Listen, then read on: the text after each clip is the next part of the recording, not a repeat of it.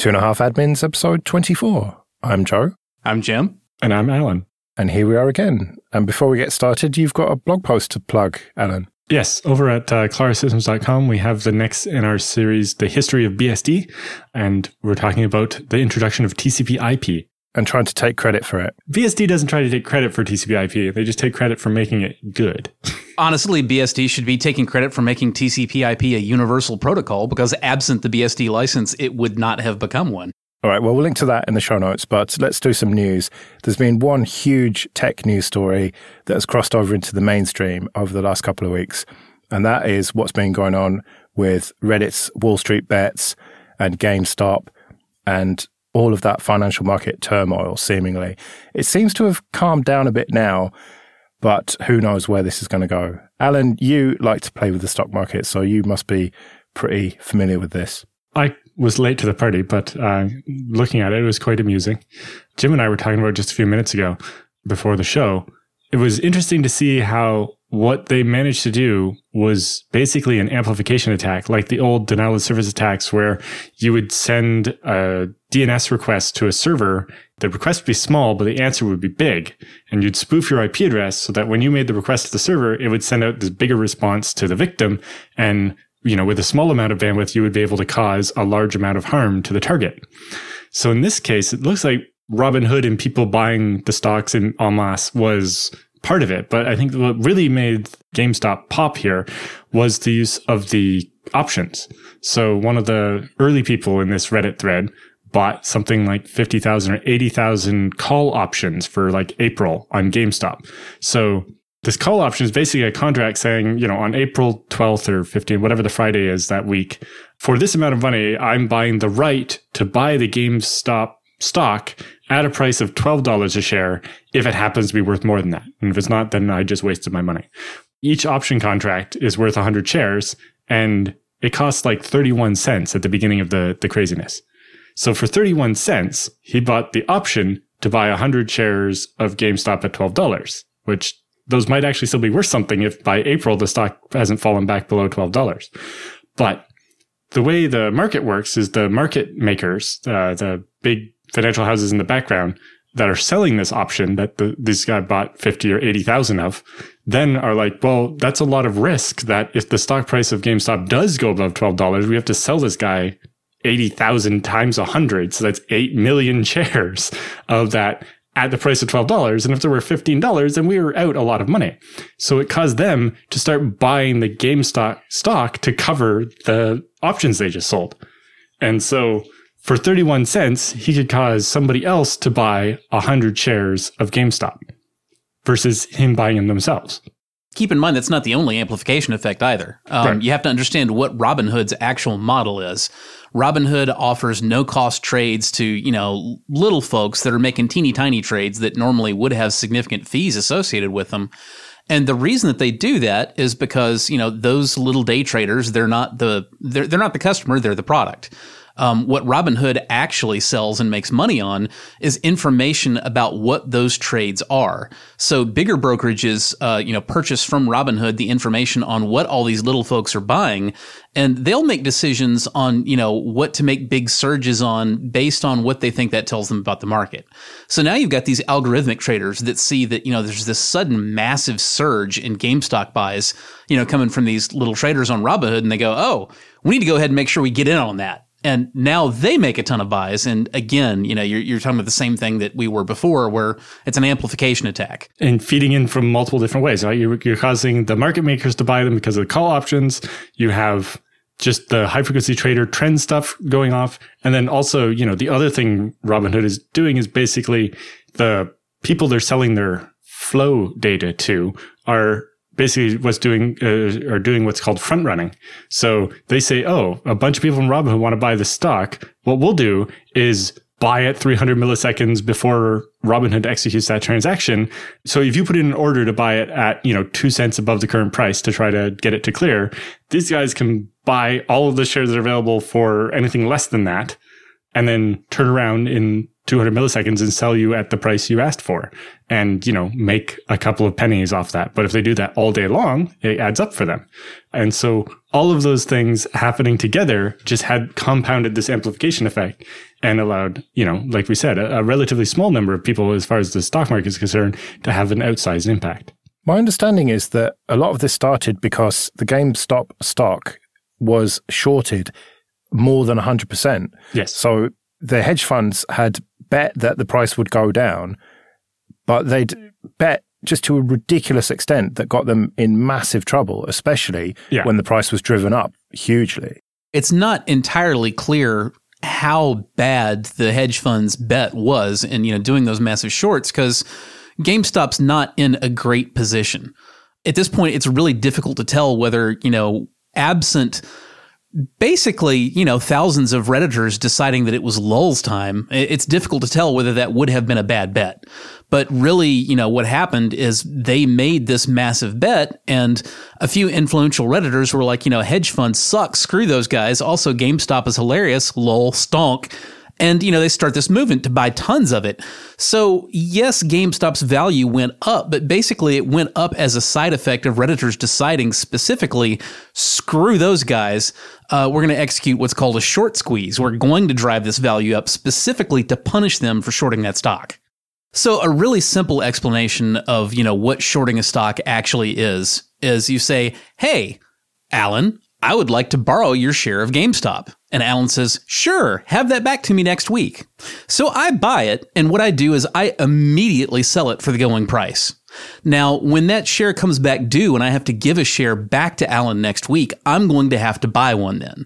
So if the price of that stock has fallen next week from what it is today, I'll get to pocket the difference. I will have to buy it next week when it's time to give Alan his share back, but if that share value fell, I make money.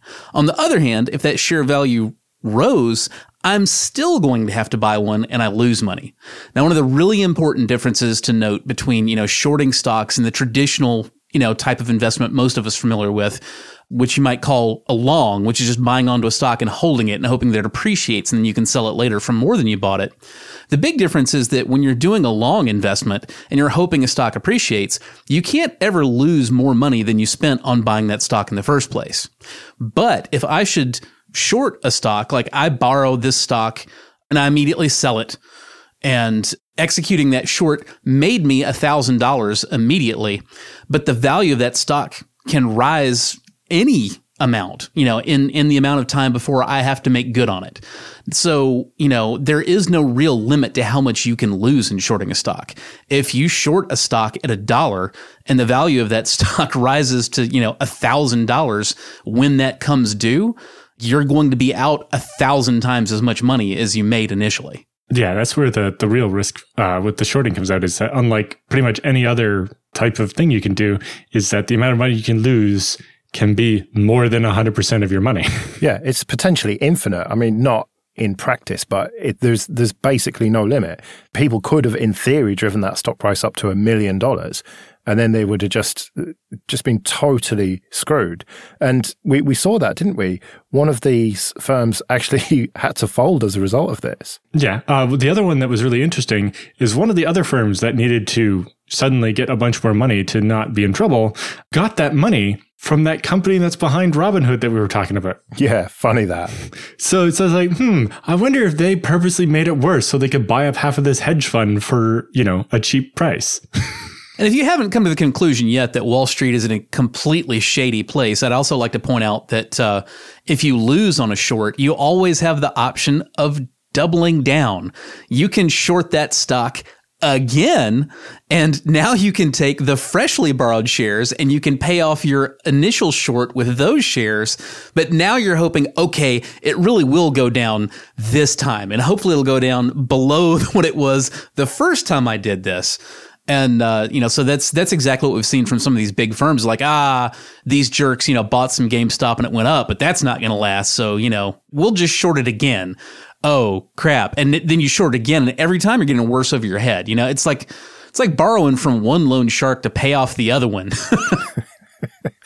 Although that does seem like it was the smart move, because it has dropped significantly. It's still, like, as we record, $92-ish.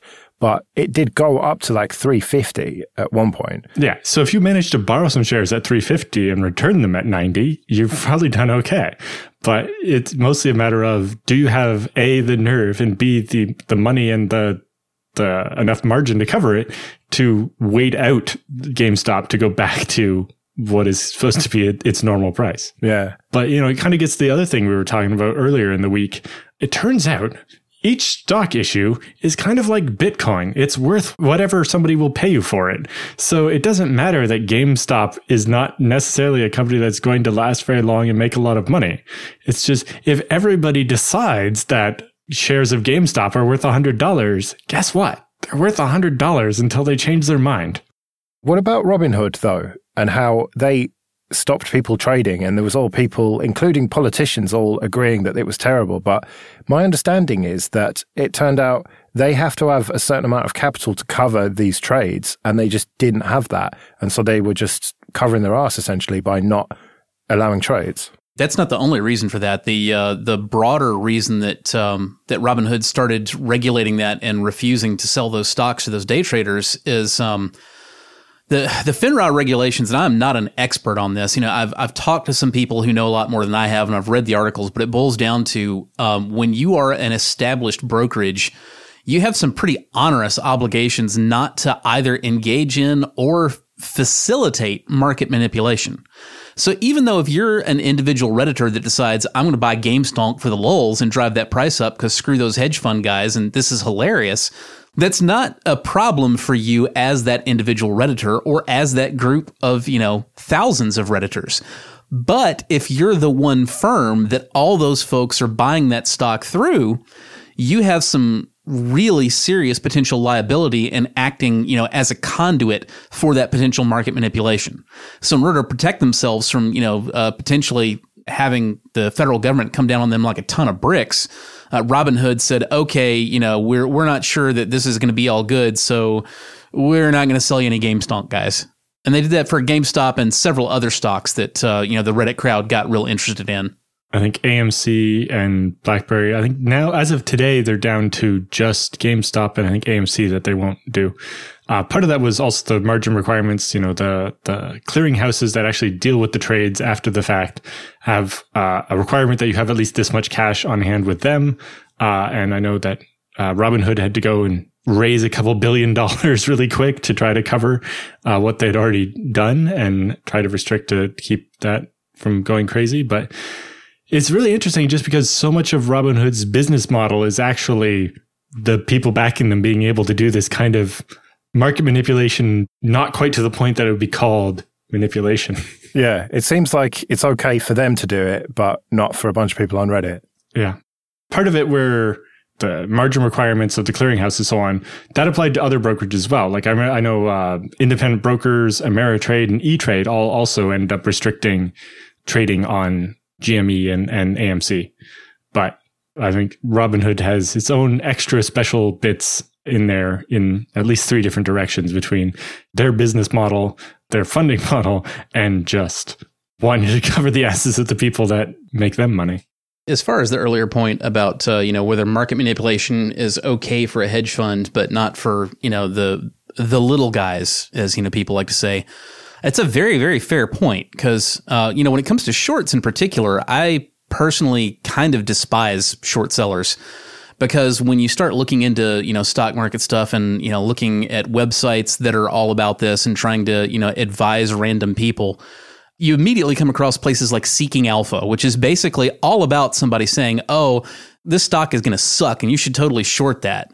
While the site itself is loaded with disclaimers that nothing of this is financial advice and that they almost certainly have financial positions in every single stock they ever talk about.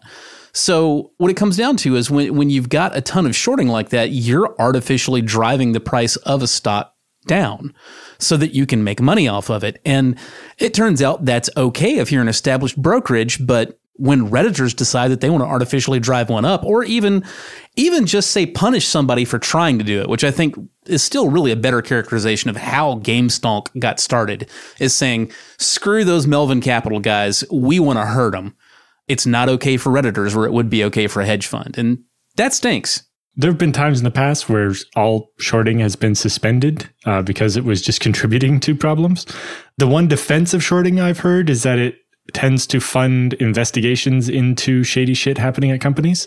For example, the Enron stuff, when that all came out, it was actually because somebody did their research, found out Enron was cheesing up the books, shorted the hell out of it, and then made a big news story out of it. I don't really think that that's a good reason to keep shorting around as a concept, though. But that's the defense that's been coming up, is that, it's the way the stock market deals with companies being shady is by being able to short it and then point out the shadiness. Well, in theory, shorting is also supposed to do something to mitigate, further instances of the Dutch tulip problem. When you have shorting around as a market force, it decreases the tendency for people to artificially inflate stocks because, they're aware that, hey, this could turn around and bite me. But the whole thing's crappy. My personal feeling is the only way to play with the stock market and, leave with a clean conscience is just to invest in index funds and walk the hell away. Bet on the entire human race increasing its economic value and leave it at that. Yeah, or just buy a Tesla and wait for Elon to drive the price up on Twitter, eh? 2.5 admin should not be considered financial advice. Okay, this episode is sponsored by Linode. Go to linode.com/2.5 to get started with $100 free credit. Whether you're working on a personal project or managing enterprise infrastructure, Linode offers simple, affordable, and accessible cloud computing solutions that allow you to take your project to the next level. Simplify your cloud infrastructure with Linode's Linux virtual machines and develop, deploy, and scale your modern applications faster and more easily. Linode has 11 global data centers and provides 24/7, 365 human support with no tiers or handoffs regardless of your plan size. In addition to shared and dedicated compute instances, you can use your $100 credit on S3-compatible object storage, managed Kubernetes, and more. Let us know about the projects you've been using Linode for, and we might mention them on the show. Our website is hosted with Linode, and we're really happy there. So go to linode.com/2.5 and click on the Create Free Account button to get started. That's linode.com/2.5. Let's talk about Parler again, just because it's funny to laugh at them. Well, this isn't even them specifically, right? This is the company behind that they went to for hosting. Yeah, and so DDoS Guard, as they're called, they might well be forced to forfeit quite a lot of IPv4 addresses. Something like 3/4 of their whole, all the addresses they announce on BGP at the moment. Yeah. So it turns out, they went to the Latin American NIC to get IP addresses, right? The version of ARIN for Latin America. LACNIC. Yeah, LACNIC. And the requirement is that you have a business presence in Latin America, and that's what these IP addresses are for. Well, it turns out they don't even have an office there. They just are incorporated there, right? It's like, a mailboxes, et cetera, or a lawyer's office or whatever. And everything for the company happens elsewhere. Basically, they know how to spell Belize. Yeah. But there's a couple of people in the, internet research community who like to find these people and make life hell for them. And so they reported them to LACNIC, and they are going to have their IPs taken away. And it turns out they're not the only people doing this. There was a related story from, I think, Afrinic a couple of years ago, where they found one of the people on the board of Afrinic was basically selling these IPs off to European companies and so on, and just keeping the money. And he got found out. And it's pretty common for these, we reserve some block of IP addresses for the rest of the world, and then money tends to cause them to be misused. We talked about IPv6 before and how that is very unlikely to catch on anytime soon, but isn't that the solution here? Because the number of IPv6 addresses is just so much larger. Yeah, but people would have to use it. Yeah. A lot of phones do now, and, some ISPs have it, but it's not really useful until everybody has it. Yeah, and hang on. Let's be clear here. The DDoS Guard folks, they weren't getting LACNIC IP addresses because that was the only place they could get IP addresses because IPv4 is scarce. They were doing it because, they're shady jackasses looking to host stuff that nobody wants to be traceable back to them. So, everything is just a nest of fake addresses and shill corporations and every other dodge you can think of all the way down. IPv6 is not going to change any of that because their ultimate need to distance themselves from, the god-awful content they're hosting is no different under IPv6. The other thing is part of the reason why they have so many IP addresses and have this need is they're trying to prevent those sites from getting blocked because they make their money off the traffic flowing to and from the sites. And so they want to keep them off the block list by changing the IP addresses constantly. I'm always kind of curious of the timing on these things. Like, I don't have any specific reason to believe that I had anything to do with it, but when Parler first got knocked offline and started trying to come back online, I kind of went on a tear on Twitter, like a long detailed thread of looking into their DNS and where that came from. And then when they had a landing page up where that was hosted and, doing whois's on net blocks and everything else and, laid it out in a ton of detail. And then a day or two after that, put it in an Ars article. And then, like a week or two later, it's like, hey, these guys are about to lose all their addresses because it turns out this giant pack of Russian names really aren't, people who are in Belize. And I think Ecuador was the other one. And I always just kind of wonder, like, did I help? It was either that or someone doing basically that same research themselves. Yeah. And mostly for the same reason, because fuck those guys. Fuck those guys. That is the official position of the 2.5 Admins podcast. Let's do some free consulting then. If you want to send your questions in, the best way is show@2.5admins.com. And if you want to support creation of these episodes, you can do so on Patreon or via PayPal. Details for that are at 2.5admins.com/support. And thank you everyone who is supporting us. It's really appreciated. And remember, for $5 or more per month on Patreon, you can get an advert-free RSS feed. So go and check that out. So, Ali writes to us, I always preferred CentOS on the server. I somehow connect with SE Linux and FirewallD more than AppArmor and UFW, or anything that is default in Debian systems. My confusion is what is the difference between IP tables and others, FirewallD and UFW? Are they even comparable and replaceable with each other, or very different things and I'm getting them wrong? When I get a new CentOS VPS, it has IP tables by default, and I install FirewallD myself and enable it. Today, though, I got an error from Linksys saying IP tables modules loaded, but no rules active.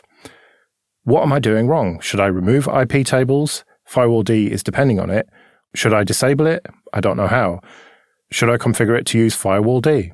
So IP tables is the underlying firewall technology behind all the packages that you mentioned. UFW and FirewallD are both basically abstraction layers that sit on top of IP tables to prevent you from needing to write IP tables rule sets directly. Because they are terrible to read and write. They're really not. They're not that bad. Yeah, but compared to UFW allow SSH. IP tables allow, source port 22. Oh, God, that was so terrible. Thank God I didn't have to do that. You have to specify a chain and then you have this other thing. No, you don't. No. Okay. You're way out of date. That was IP chains, not IP tables. Yeah, but even table still has the three different chains or whatever, right? The input, output, and munge or whatever they're called. Input, output, and forward are the three basic tables. But I mean, one way or another, you're going to have to specify that because they're different operations, and you might want to accept for input something to SSH, but deny for output on the same port or deny forwarding. So you need to be able to distinguish between them. So it's not really an issue. The only thing that I will actually say is obnoxious in IP tables is if you want to do hairpin NAT, that kind of sucks. If you're not familiar with the term, hairpin NAT basically means I want to set up a rule on my router that forwards everything on port 22 to my local Linux server inside the firewall, right? Now, for hairpin NAT, that means even if I'm on my laptop inside the network and I say I want to connect to port 22 on my router's public IP address, that should go out to the router, make a quick hairpin turn, and go right back into the server. That's a very common desire because you want, to say if I say sshmyoffice.com, I always want it to work even if I'm in my office. It's a common need. And setting that up specifically in IP tables is obnoxious because you need to make two matching rules in different tables. I don't like that because you can't put everything that you need for the one action, the hairpin NAT, in one rule. That sucks. But other than that, it's fine. So my advice would be screw UFW, screw FirewallD, just write your rule sets in IP tables and you will have no difficulties. And more flexibility. Although you must be able to do that. I mean, I've only ever used UFW, so I don't know, but and I've only ever done really basic stuff with it, but there must be flags and stuff you can add to it to do complicated stuff. Yeah, nobody's saying you can't do complicated things with UFW. The whole point of UFW is, attempting to make doing the complicated things simpler with more human-friendly language. My issue with it is just I don't think IP tables was that hard to begin with. I think it's a mistake to invest in learning a higher level abstraction of something that wasn't all that hard to begin with. If you don't want to learn C because you don't want to have to write all your own memory management, routines for, what would be a very simple code in a higher level language like, Perl or PHP or whatever, that makes a world of sense. You might end up needing to write 1/10 the lines of total code to do the same thing. And if the performance is good enough, well, then great. That was good. You should totally learn your abstracted higher level language.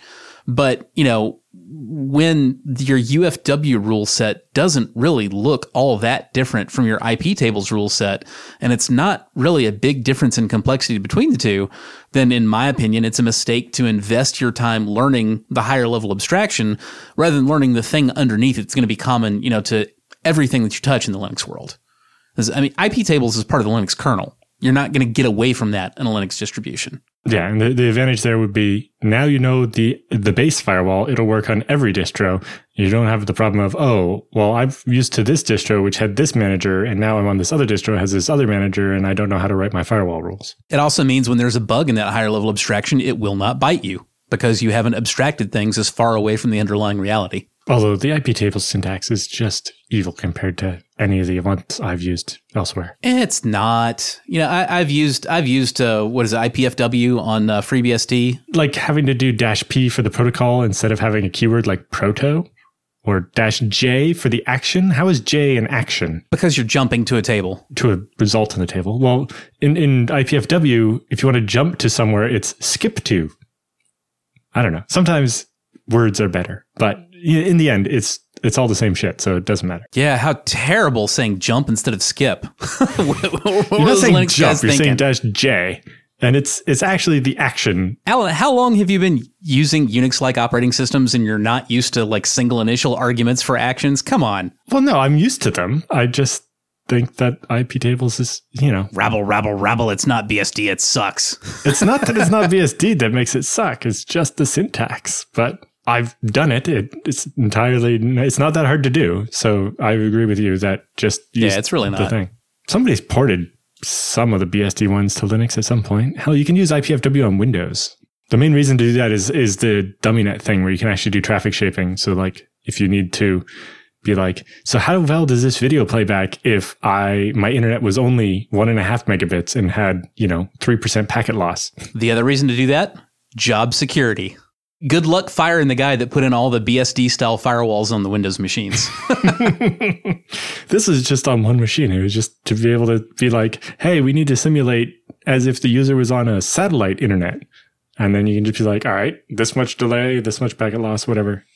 Or, it's fast in this direction and slow in that direction or whatever you need to do. Kevin writes in, when using S3 compatible buckets as primary storage, how do I back up to a different provider or to regular block storage? Well, each object could be a file for block storage. For other providers, one of the easy answers is something like MinIO, which basically provides an S3 compatible API, but backed by some block storage like ZFS. Or there's tons of places that offer S3 type backups. One of them's named after the Japanese Wasabi or something is one of them. I don't know. There's lots of them. Jungle Disk. Yeah. But in general, for backing up with block storage, you have to find some way to get a list of all your objects, and then you can download them into a directory. Like wget could probably handle it. Just be careful with your provider doesn't want to charge you a lot of money to download every one of your objects to back them up. #Glacier. Right. Well, we better get out of here then. Remember, show@2.5admins.com if you want to send your questions in. You can find me on Twitter @Joe Ressington. I'm @JRSSNet. And I'm @Alan Jude. We'll be back next week.